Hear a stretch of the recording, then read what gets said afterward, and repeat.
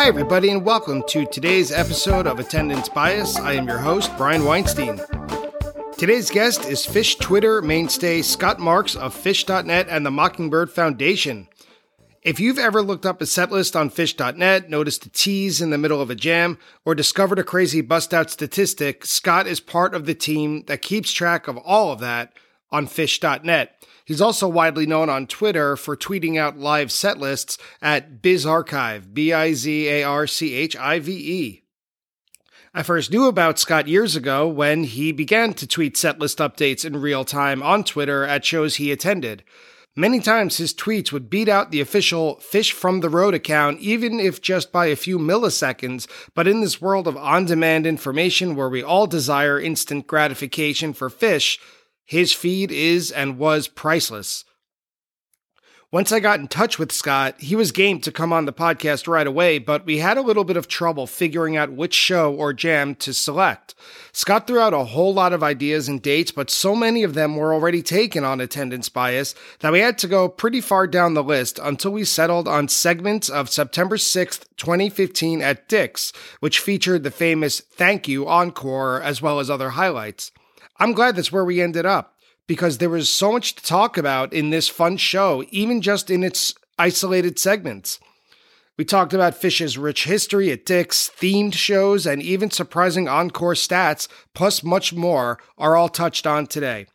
So let's join Scott to talk about Bye Bye Foot, long-awaited bust-outs, and why themed set lists mean so much to us, as we discuss Phish's performance on September 6, 2015 at Dick's Stadium in Commerce City, Colorado. Scott, welcome to Attendance Bias. Thanks for being here today. Thanks for having me, Brian. My pleasure. I'm excited today to talk about segments from Phish's show on September 6, 2015 at Dick's, where you picked out some of your favorite segments of the show proper, and then we're going to go over the encore, arguably the best one they've ever played, but we'll leave that for later.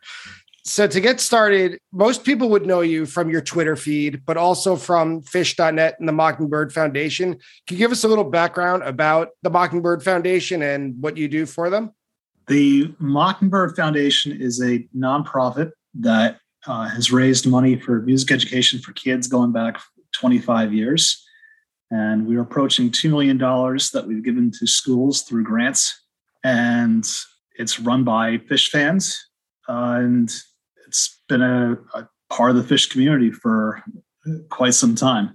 I'm on the board of directors for the foundation. I do social media for the Twitter side. I've been involved with events that we've done in person. We did the screening for the Phish 3D movie After Indio. We had a sample in a jar in Chicago from 2013 and other events that we've done tied into the shows. I'll volunteer for those as well. I've reviewed grants that have come in the past. But my primary role is the social media point. And I think that's appropriate because the way I first became aware of you was through Twitter when you started live tweeting set lists during shows. And for anyone out there who is listening but may not know, what is your Twitter handle?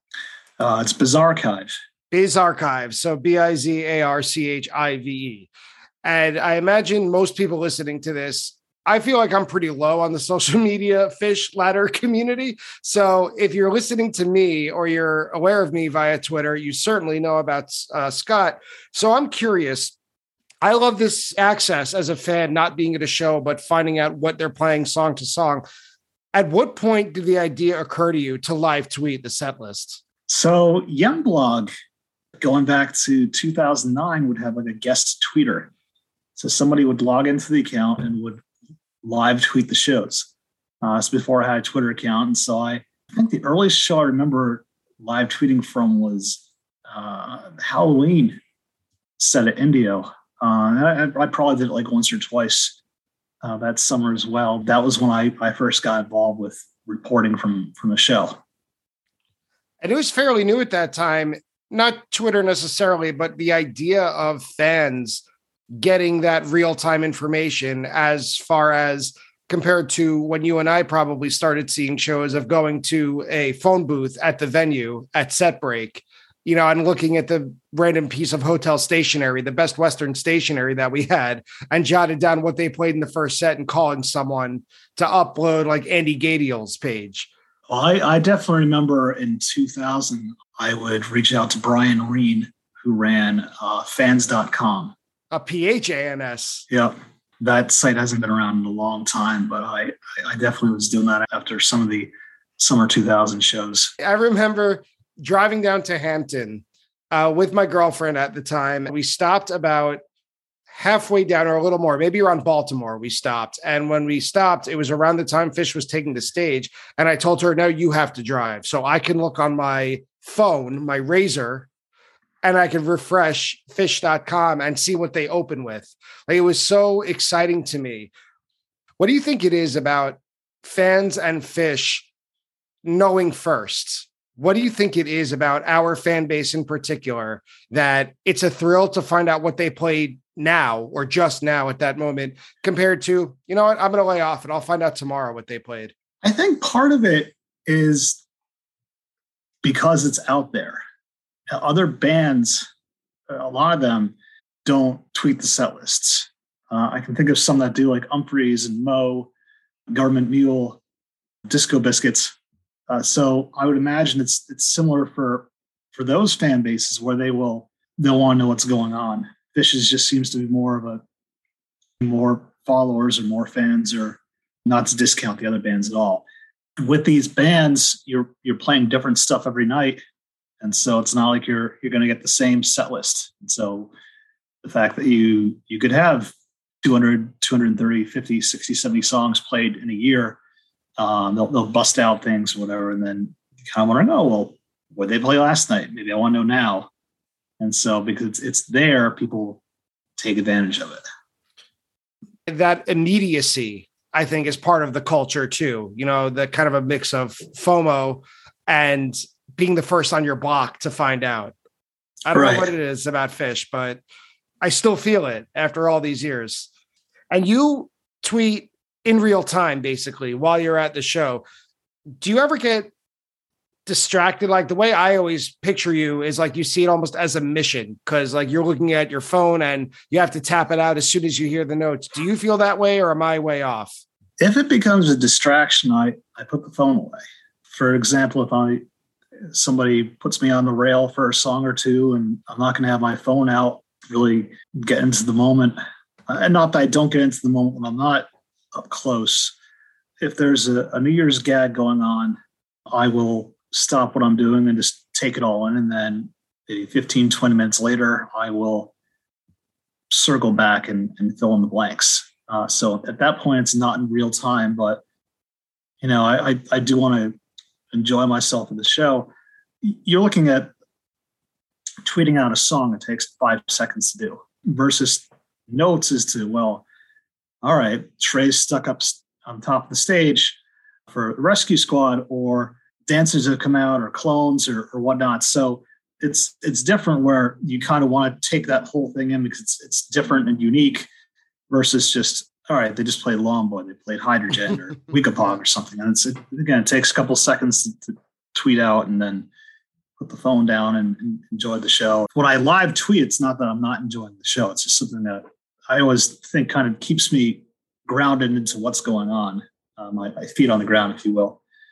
So if I didn't like doing it, I wouldn't do it. Has it ever happened that you felt more of an obligation to tweet than you're able to stay in the moment, or are you just completely able to separate those two things? Doesn't impact me at all. I don't really get into conversations when I live tweet, and I also keep the phone as dark as it's going to go, so it's not going to be bright and interfering with other people. I really want to blend in to what's going on as much as possible. Obviously, if I have the phone out, I'm not completely blending in, but if it's out for a couple seconds and the phone's down, it's really not that much. Has Phish ever stumped you with a song, like aside from the first time they've ever played a new debut? Like, I think when they played Bliss, I think it was a few years ago, maybe it was during the New Year's run, or when they played Glide 2 in the middle of a Mike's Groove. Like, have you ever had to ask someone around you, what song are they playing? In the 90s, I did. When I was still learning the songs, the first couple of shows, especially my first show, I definitely was asking what was going on. I mean, now I don't need to ask because if I don't know what it's going to be on, Fish from the Road. That's true. Yeah. But in terms of being stumped, mock song is not one of my common songs I'm very familiar with. And so sometimes it takes a couple of measures or a bit to remember what that one is. And I think Bye Bye Foot in Providence in 2019 took a little bit as well, because again, they hadn't played in so long. And again, it's not a common song. So it's very rare that I'm not right on the go to have the song. Well, in any case, Scott, we got to know you a little bit as a personality, at least as a Phish fan, tweeting personality. But let's get to know a little bit about your background as a fan with the attendance bias lightning round. Attendance bias lightning round. So, Scott, when was your first show? 11/26/97. Oh, that's a classic. Hartford Civic Center. Yeah. What are some of your impressions of it? Your best memories? You have that monster Character Zero to start out the second set. The 2001, the Cities and the Yamar. Some great segues mixed in there. And then you have the opening tweezer to start things out too. The show was right in the middle of fall 97, which is my favorite era of Phish. I am glad to have caught at least one show from that month plus tour. How familiar were you with the band going in? Very familiar. I had gone into them 3 years ago, spring of 94, and I had, I think, most, if not all, their CDs at that point, and had a couple of tapes. And so I had wanted to go the year before while I wasn't around. I played in Hartford 96 as well. So I had wanted to go for a while before I actually saw my first show. What's your most recent show, and what did you think of it? My most recent show was Halloween in Vegas, and that was the Sci-Fi Soldier set in the middle of that. And I felt that it's another turning point in Phish history, where you're going to see these songs starting to appear this year, and it'll be very interesting to see how they're woven into the set list and the songs become jam vehicles. You've got a time machine. You can go back to witness any Phish moment on stage or off. Where or when do you go? I'd probably want to be at that first show with the hockey sticks for the microphones and the UVM dorm to witness that piece of history. If I knew what I knew now and I could go back and see that, I'd love to see them at Nectar's. I'd love to see them at the first Halloween show, the Glen Falls with the White Album. So, but I had to choose one. It would probably be the first show. I just want to be there for posterity's sake and to witness what was going on. I wouldn't want to interact with the band. I would just want to be there and see everything that happened. And make sure that they don't put Thriller on at the break. Make sure they say, no, this band's really good. Let's keep them. Like the butterfly effect, right? Where you completely change history. Yeah, we got to start a new show that's like Quantum Leap. Quantum Leap, right? You could Quantum Leap, and you could be one of the guests at the first show. Next up, this is a safe space. Your most controversial Phish opinion. I really like Jennifer Dances. I don't think it's that bad. I also like Dr. Gable when they played it. That's my most controversial opinion, because I know a lot of people don't like Jennifer Dances. I can't say that I secretly love it because I post about it a couple times a year. Yeah, I realize it's kind of a cheesy song and the lyrics aren't that great, but the melody, I guess I kind of like it. So I'm in the Jennifer Dances camp. You know, I think they've really embraced cheesy lyrics and big power chords lately. So maybe it's time for a Jennifer Dances comeback. You never know. What is your most controversial opinion? I'm not a huge fan of Walls of the Cave. I had, maybe it was issues with myself during 2.0, but I thought that a lot of the songs during Round Room, I think a lot of people who feel the way now about a lot of the newer, like Big Boat and Soul, Ocean, Love, Light, like a lot of those songs that have that motif or those themes. I feel that way about a lot of songs from 2.0. So it took me a long time for Waves, for Walls of the Cave, Seven Below. I just never attached to them. So Walls of the Cave, I could take it or leave it. I saw a decent amount of shows in 2.0, all the ones in 2004 outside of Letterman and a handful of 2003. So the songs definitely grew on me through those shows. And I think with Walls of the Cave, it has a special significance with the ties to 9/11. And so kind of hits home in terms of being more meaningful than other songs. For me, what it's been is the sound quality. I think in 3.0, their in-house sound has been better for a lot of 1 and 2.0. And then when they get into that big Silent Trees ending, now it's grown on me, because to me, it sounds more like a big arena rock band than, for whatever reason, it didn't sound that way to me back in 2003 and 2004. So it's grown on me, but that's my most controversial opinion as of the moment. So you didn't expect to put on the hot seat yourself now, did you? No, I'm the host. Nobody puts the host on the hot seat. Yeah. When you start your podcast, give me a call, and then you could drill me on this. Do you woo or do you not woo? I do not woo. What's your favorite spot inside the venue? I would say dead center, as close as I can get. You see the acronym SOAM on a set list. Is it Scent of a Mule or is it Split Open and Melt? That's a tough one. Word association, I'd put Melt. How many claps in Stash? 3. Really? I always grew up with 2. I always thought from a live one, I thought it was 2. I don't clap during Stash, so. Oh, do you yell? This isn't on the list, but do you yell during Hood? Sometimes. Oh, okay. What's your favorite post-show snack? Are we talking on the lot or like in a convenience store? Wide open question. On the lot, after you've left the show, you have your druthers. I don't know. I maybe a slice of pizza out in the lot. I usually have eaten at some point in the night. I try not to do a lot of late night eating if I can avoid it. And finally, what's the weirdest thing you've ever seen at a Phish show? I don't know. Get back to me on that one. When was this show played?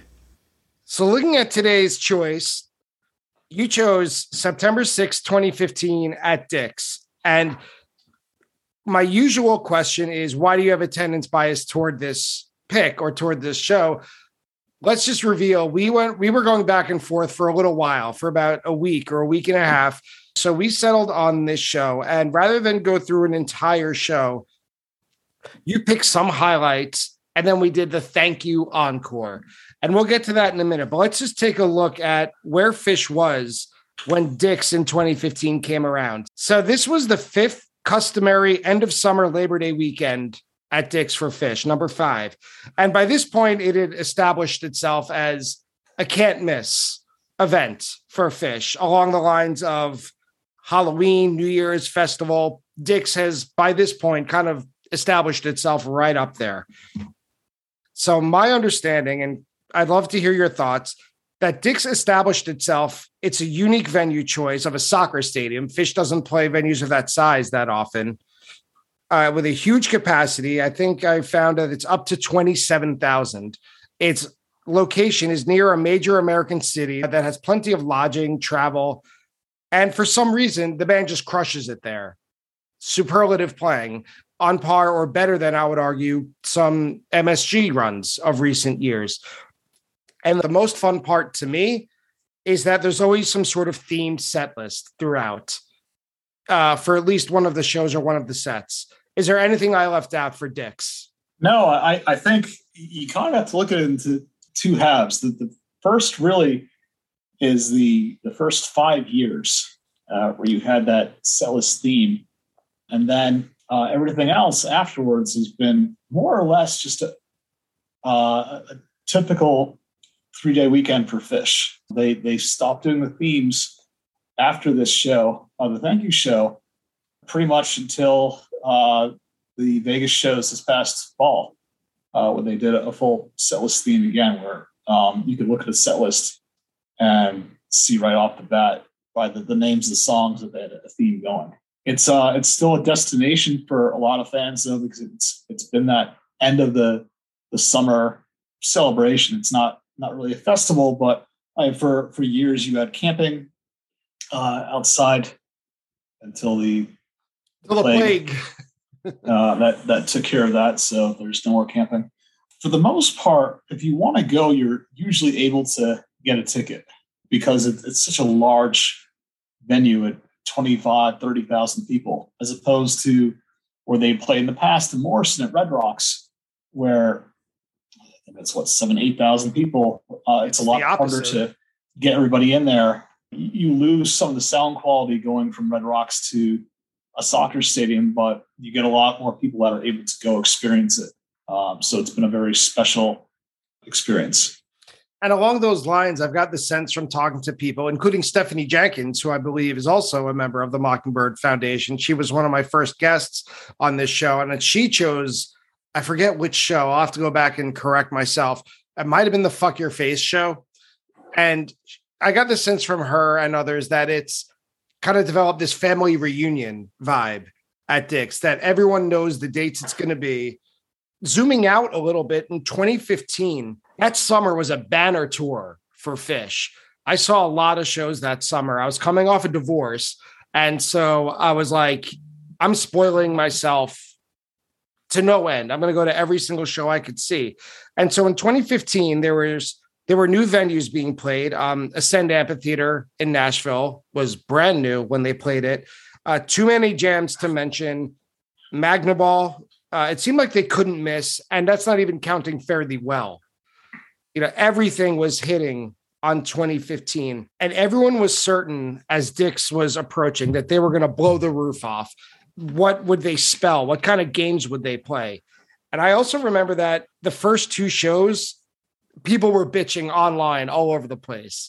They're not spelling anything. This run is the worst of all the Dick's runs. I have to imagine it was a different vibe. Do you remember? I don't think the vibe was that it was the worst of the Dick's runs. Once you realized Friday night that they're not doing the theme, you move on. And you go and enjoy the show. And then, as we know, nothing lasts forever. And we were lucky to have the first 4 years that we had a theme that Friday night, which made what happened Sunday all that much more special. You try not to go into a show with expectations, because then, you just don't know what's going to happen, and you don't want to get disappointed if you're going to walk in there expecting a game henge and, get 10 random songs. That's probably a very stretch there for a game henge. But, again, if you're expecting like a 2 20-minute jams to show up in the show, and you get a bunch of 8 or 9 minute songs, or you expect the 8 or 9 minute songs, you get 2 20-minute jams. You just never know what's going to come out the door when the lights go down. And that's why we keep going back. So, Scott, where were you in the summer of 2015 that led you to Dick's? It was the annual tradition. So I'd flown out and did the Dick's shows. I had done Magnaball and some East Coast shows that year. So again, like everyone else, the show at the end was the shows at the end were that coda to the summer. You chose The Landlady from set 1, Down with Disease and Piper from set 2, and then the entire encore. And when I saw you pick The Landlady, my first question immediately is, did you pick it because of the fact that it was a huge bust out? This was played for the first time as a standalone song since December 3rd, 1994 in San Jose, 768 shows. Yeah, I mean, it's something that it was kind of like a, wow, it's just really happening moment. You can't believe your ears when those first notes come out and they're actually doing it. It was something that I figured I was never going to see, and then all of a sudden there it was. And so it was a monumental start to the show, which kind of stands out from other songs in set that were more commonplace from that tour.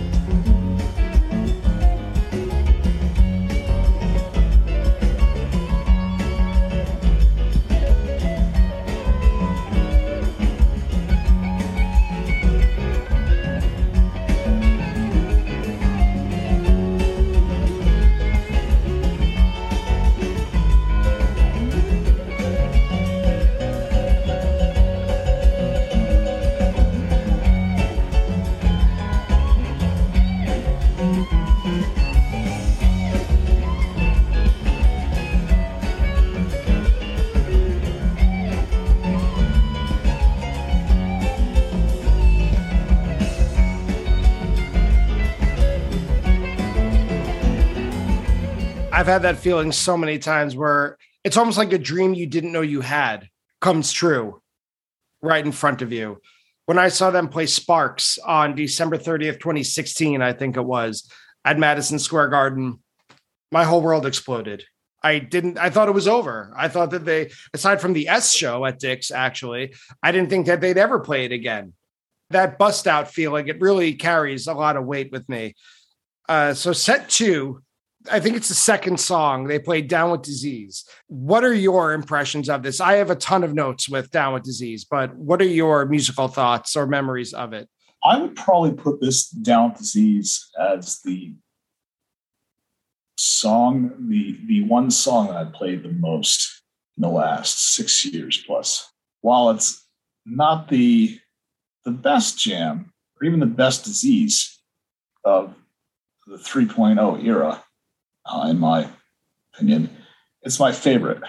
I think it's special when you have the band, in this case Trey, developing something mid-song, a riff, and letting it go and watching it grow. And it's kind of happy, upbeat music. And it's something I would go outside for a run, or if I'm kind of having a day where I'm not in the best mood, I'll put the Disease on, and then just kind of always uplifts you a little bit. And I remember at the start of the pandemic, when things were shutting down 2 years ago, I wasn't having a great afternoon, and I put the song on, and I was kind of like, well, these songs make me happy. And I posted out to the Twitter, what songs make you happy? And then for like, I don't know, 4 or 5 days, people posted stuff. And then I took the songs and I made a giant playlist. And then I gave the playlist back to the community as something that they had built. And I felt it was important to have that then. And pretty much in general, you find stuff that makes you happy, whether it's Phish or anything else. And that for me, it made me feel so good. And I wanted others to feel that way, and to what songs made them feel really good and to make others feel good. And so it was just kind of a community exercise that didn't start out that way. It's very wholesome. It really is. You know, you don't get as much Twitter for me, and I'm guilty of this as much as anybody, is where a lot of people express their snark. And it's really nice to hear something like that. And I know what you mean. I wrote that in about 10 minutes. My note is, this is what 2015 Phish sounds like. Trey pulls it out into Bliss jamming, I am here for it. Those were my notes. I don't know if it's the part that you're talking about, but it's almost a part where it sounds like they might go into Weekapaw groove. It's very rhythm based on Trey's part, at least. You can start hearing it there, and then it gets, by the time you're around 11:45, the official melody within the jam begins. But it's definitely, it's a nice slow build, like the Piper used to be, the slow build Piper, the intro. And it was kind of the same way with the Disease, but you can definitely feel it coming, and then all of a sudden, boom, there it is.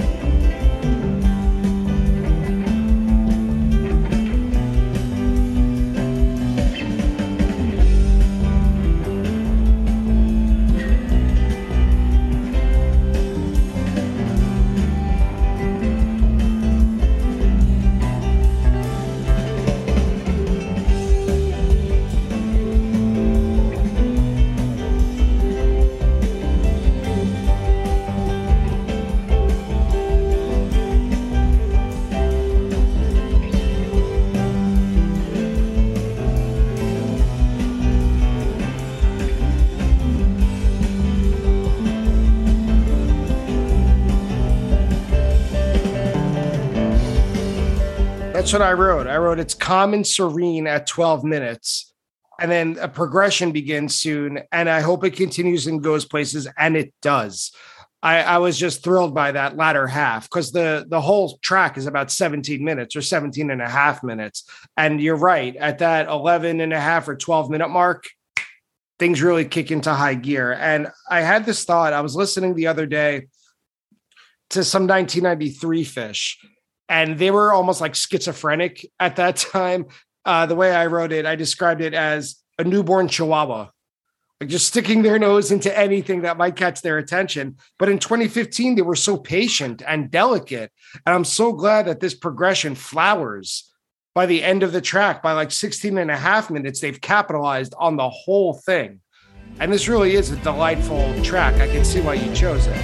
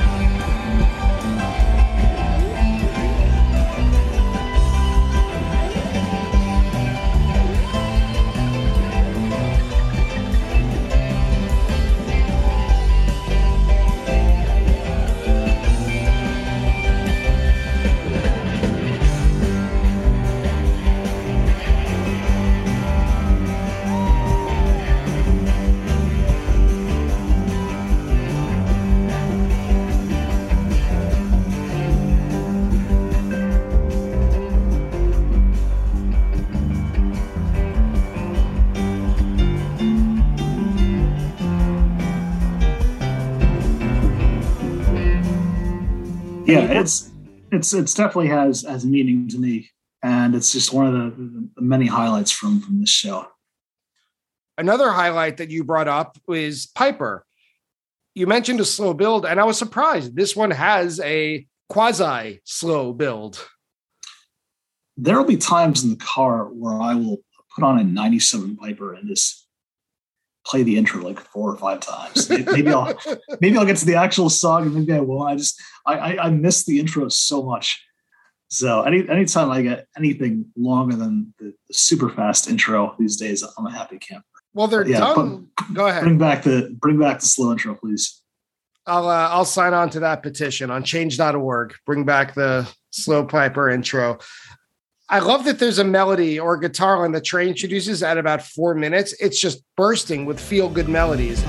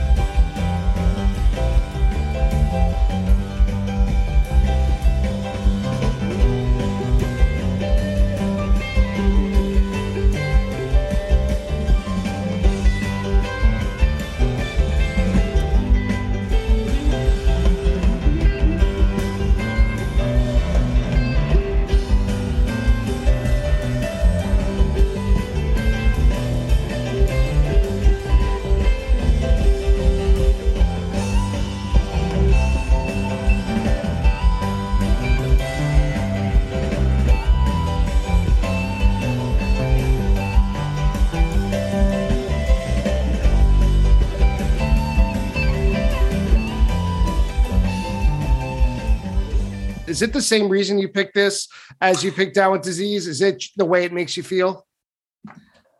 It's another high energy moment, and Trey starts it, plays it for like 10 or 15 seconds and stops it, and then thinks for like 10 seconds, and he goes back into it and plays it again. For me, it's just seeing something develop there. You get an idea and you stick with it. And sometimes it works and sometimes it doesn't. But I think with the Disease and the Piper, they both definitely hit their mark. I agree. There's so many times during a good jam where I say to myself, I hope that he sticks with this. You know, I call it Trey DD. You know, he has something great for like 12 seconds, but then he's gone off into something else. And when he sticks with something that, at least to me, the one guy in a crowd of 18,000 or whatever thinks it sounds good, there's nothing that makes me happier than when they stick with it and build on it. And that happens in that Piper, in the part that you just mentioned. And then the next part that you chose is the encore. And I think one of the reasons you said to me is because you love themed shows. I think for me, when you see a bunch of shows for any bands, if you get something that's out of the norm, it kind of sticks out more. It doesn't make it better. It doesn't make it worse. It makes it different and fresh. That encore started with Tweezer Reprise, which they had never opened an encore with that before. And the only time that they've done it since was 12/31/19. Wait, they never opened an encore with Tweezer Reprise? They did not. That was the first time. You know, when I had Dave Steinberg on here and I asked him what inspired him to start a stat, like keeping stats, he said, I wanted to match up data with feelings. I'm not quoting him exactly, but I'm paraphrasing. And he said, you know, with the Grateful Dead, it would be that way too, where they would play Ramble on Rose, you know, to the second song in every set. And he would say, it feels like they always do this. And I wanted to say, but do they really? And kind of match up data with the way it feels. And I'm sure you're correct. But to say that they never opened an encore with Tweezer Reprise. What I had put in my notes is that it was an interesting way to start the encore instead of finishing it. I didn't know at the time that they never opened an encore with it, but I did a little homework this afternoon, and I preparing for our podcast tonight, and I You're talking saw to a that, teacher. yes. I love when they do your homework. Yep.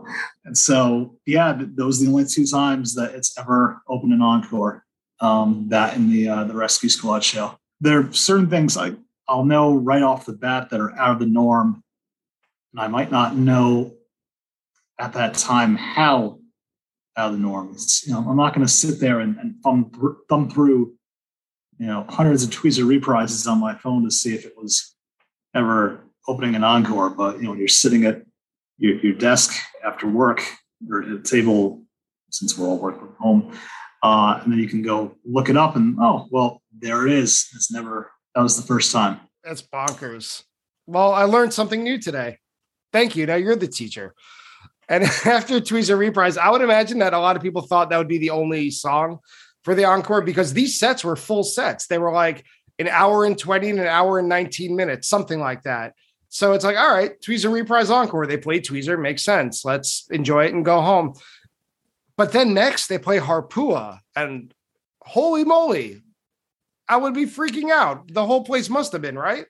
Yeah, it's kind of like a holy shit moment where they're actually doing this. A Harpua with a good narration. Sometimes they're hit or miss. This one was definitely a hit. Well, it becomes a theme throughout the whole encore, a half-hour-long encore, and Harpua is the connective tissue. I just couldn't believe it when I saw it on probably your Twitter feed. And I love that in the beginning, after the song part is over, Trey says, "Welcome, everyone. It's so good to be back here." And it just tickled me that it was the encore of the third night that he said, "Welcome, everybody." Like we're all getting ready to go home. Hello, goodbye. Hello, goodbye. Yeah.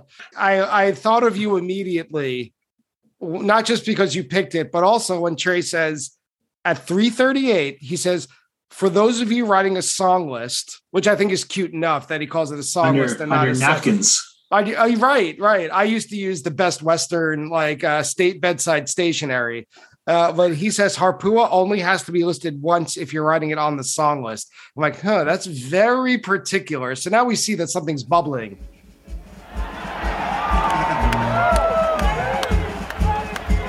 When Harpua is in the song list, and this goes for Micah too, if you're listening, you only have to write it once if you're writing your little song list on the napkin or on your phone or something like that. If Harpua is in the song list, you only have to write it once. Thank you. Keep that in the back of your mind. Anyway, as I said, The little old man is like a guy who lives up in the mountains. He's an evil old guy. He's got this mangy dog, very mean. People in the town don't like him very much, and he becomes basically an outcast, and he's up in the woods. Meanwhile, the other character in our story, as you know, is the incredible Jimmy. Now, Jimmy is not of the mountains. Jimmy is he's like an East Coast guy who kind of moves out to Colorado. And so he's trying to get used to it. Right. And, when we looked back at the set list afterwards, it's not really thank you, but in order to make it work, you had to make it thank you at that point. So if you started throwing in Harpuas outside there, then you lose the whole message of what's going on. And so, yeah, that's Harpua, but we're not going to note it in the set list because that ruins it at that point. Their house, their rules. And throughout the narration, Jimmy, he wants to sit down and listen to his favorite record, all the old records, and they start After Midnight, one of his favorite rock songs from the old days. And I don't know, talk about, this is subjective, of course, but talking about surprising statistics, I don't know if this song has one of the best this song played at great shows ratios of all time, that it's kind of anointing a show if they play After Midnight. Thoughts? It's up there. You look at Big Cypress, you look at Manchester 2010. New Year's 2010. That as well. You look at those shows and there are some epic moments. The Big Cypress is my favorite show. And if we go outside of that into like top 5 shows that are not Big Cypress, Manchester 2010 is on that list as well. Definitely a special night. They played at the Gorge after J.J. Cale passed away. That had special meaning to as well. Moving on, Trey says Jimmy's feeling weird. And this is, I think, the best part of the whole narration in terms of laughs. He said he's sucking an oxygen tank. I thought that came because, unless I'm wrong, I think this was the year that Fish from the Road published a photograph of Fishman backstage with like a blue velvet sort of gas mask on, of course, because it's Colorado, right? You need the oxygen. But maybe it was a whole setup to include NO2 in the thank you acronym. I don't know. This is actually, it's actually a pretty good narrative. It's better than most 3.0 Harpuas. It makes sense to have the tank out there to do nitrous for the song, to have nitrous show up there. Well, that's the joke, right? Jimmy says, maybe I shouldn't have gotten this tank from a guy in the parking lot at a Fish show. Yeah, a little tongue in cheek.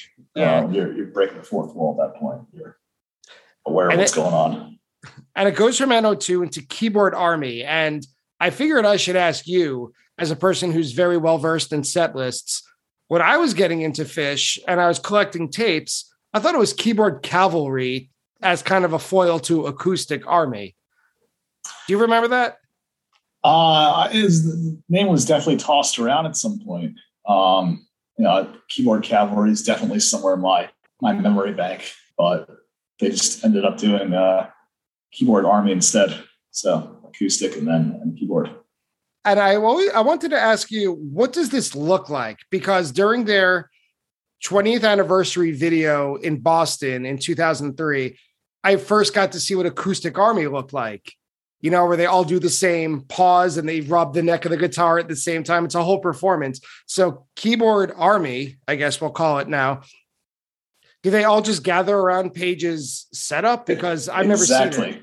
Okay. That's exactly what they did. He has keyboards for everybody, so they're all playing in unison. It was something, again, that I never thought I would see because I hadn't played since 1995. And then there it was. So another special moment.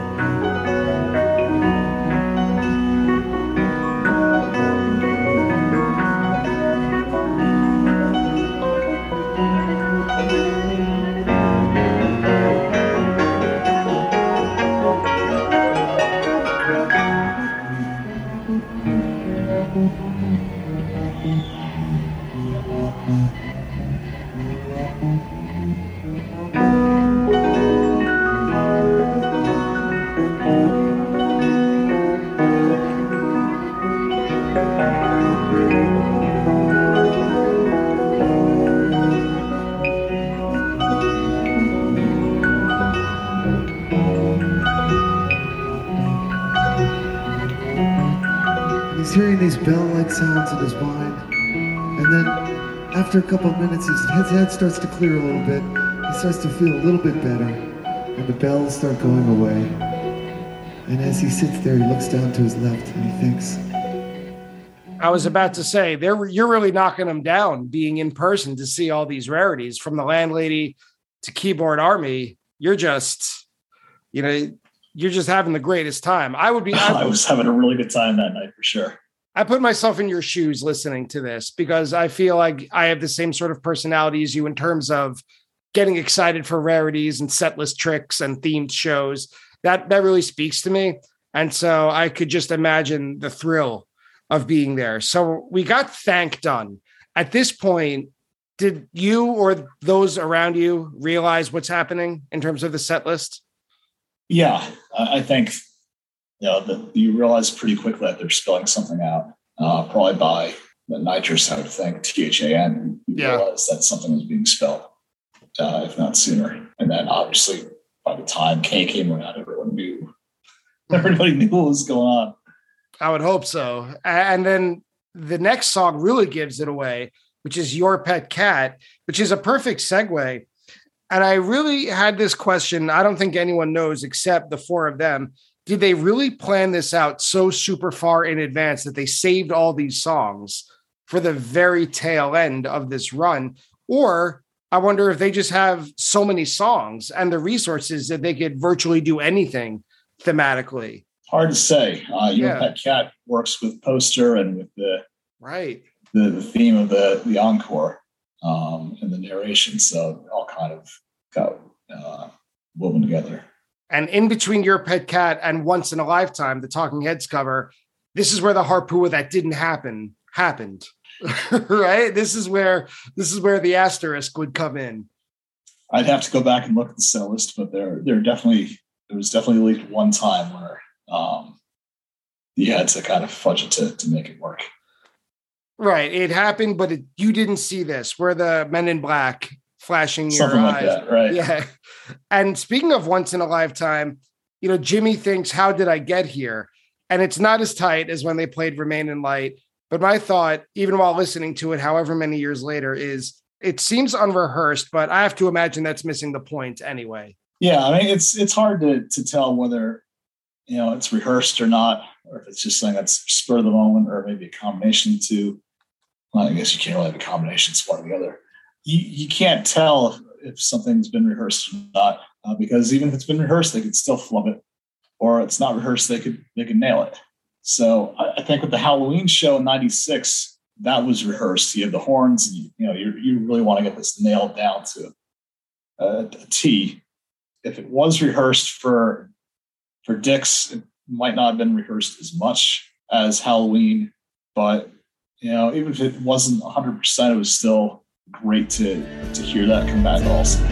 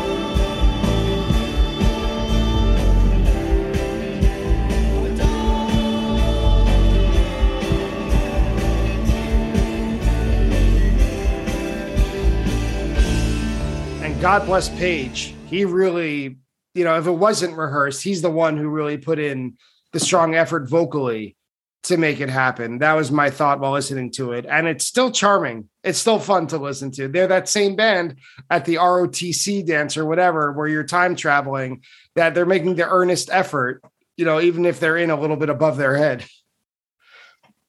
And to wrap up the whole thing, United We Stand by the Brotherhood of Man. Did you know this song? I did not. Neither did I. But I don't think I've heard it since outside of Fish, but there it was and it worked. Yeah, and it's a very sweet sentiment. Yeah, I mean, it was a special way to close out the show, the tour, and the community does stand united quite often as well. So it was a perfect end to it all. Thanks.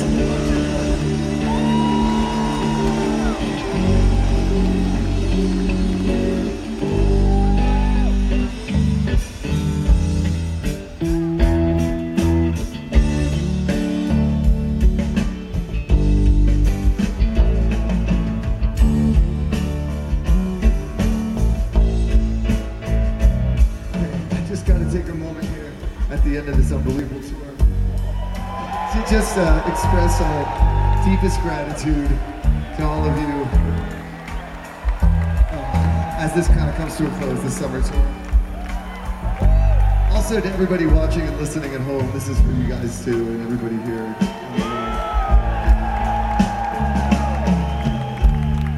Basically what I want to say is that I can't really begin to tell you how much the four of us appreciate and feel blessed to be part of something that's become so, to us at least, you know, I'm talking about what this community and this scene that we look at every night, that's become so beautiful and so unique, you know, like, so, I mean, I know we're up here playing the music, but this is kind of a chance to say that to you.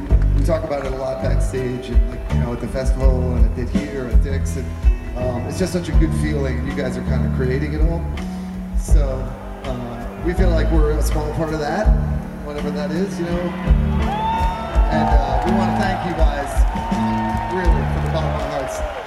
So it was a great summer, and we can't wait to catch up with you on the journey, wherever that goes next. You know, Mexico or whatever. But, you know, there'll be a lot more. Hopefully we'll be back here again.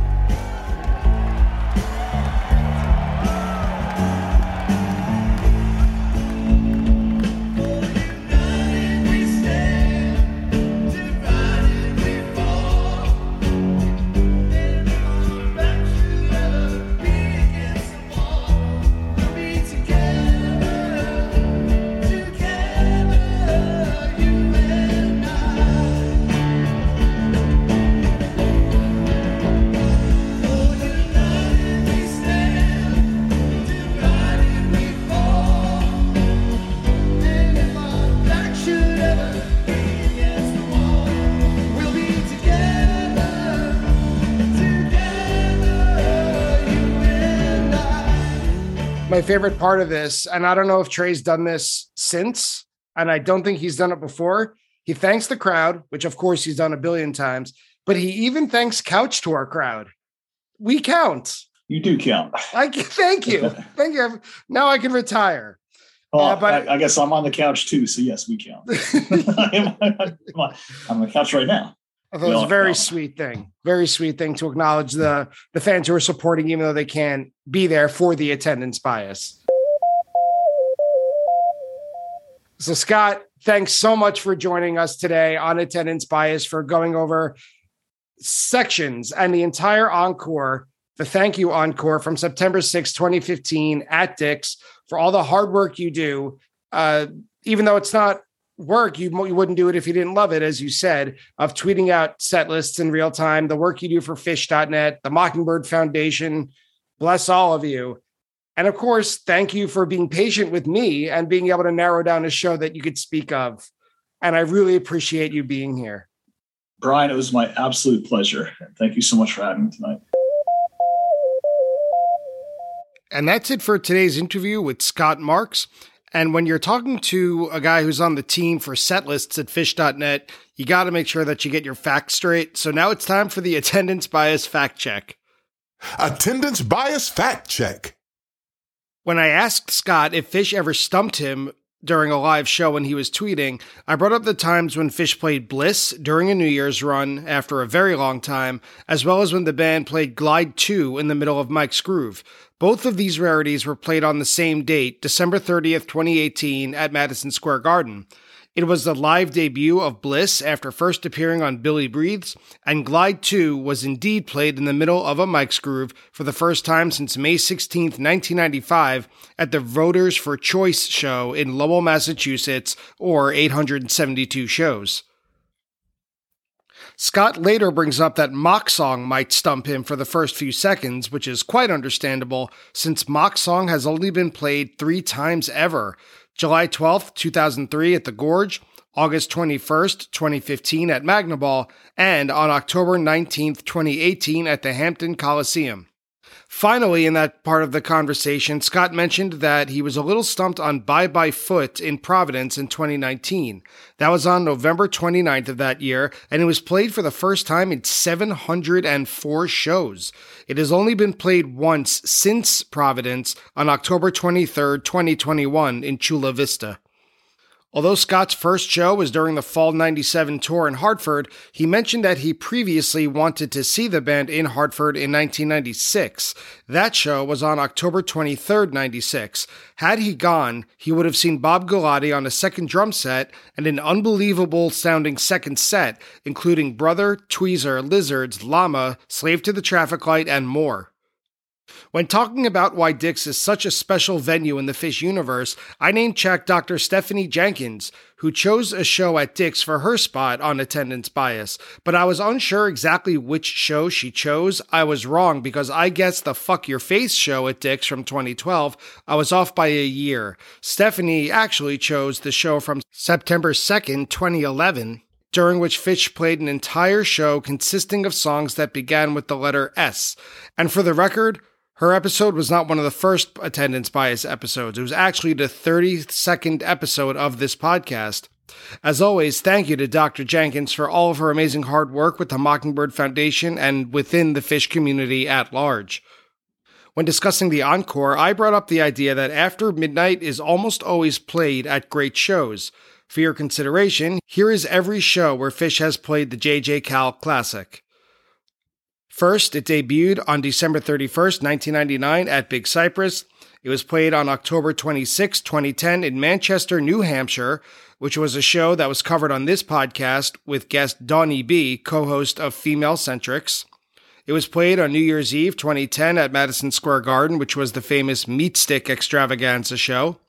It was played on May 31st, 2011 in Holmdel, July 27th, 2013 at the Gorge, which Scott mentioned.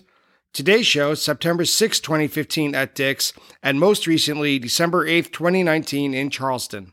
Scott mentioned that up until this show, Keyboard Army hadn't been played since 1995. The exact date of its prior appearance was December 14, 1995, and that was at the Broome County Veterans Memorial Arena in Binghamton, New York. And that's it for today's episode of Attendance Bias. Thank you for joining me today. I'd like to thank Scott Marks of Phish.net and the Mockingbird Foundation for joining me, Phish.net itself for providing all the information we needed for the fact check and otherwise, and Phish.in for a great recording of the music used in today's episode. If you enjoy Attendance Bias, please support the show by leaving a rating and a review on your favorite podcast app, and reach out to me on social media, usually on Instagram and Twitter. If you say hello, I'm happy to send you a free sticker. Thank you again so much for listening, and I'll see you next week on Attendance Bias.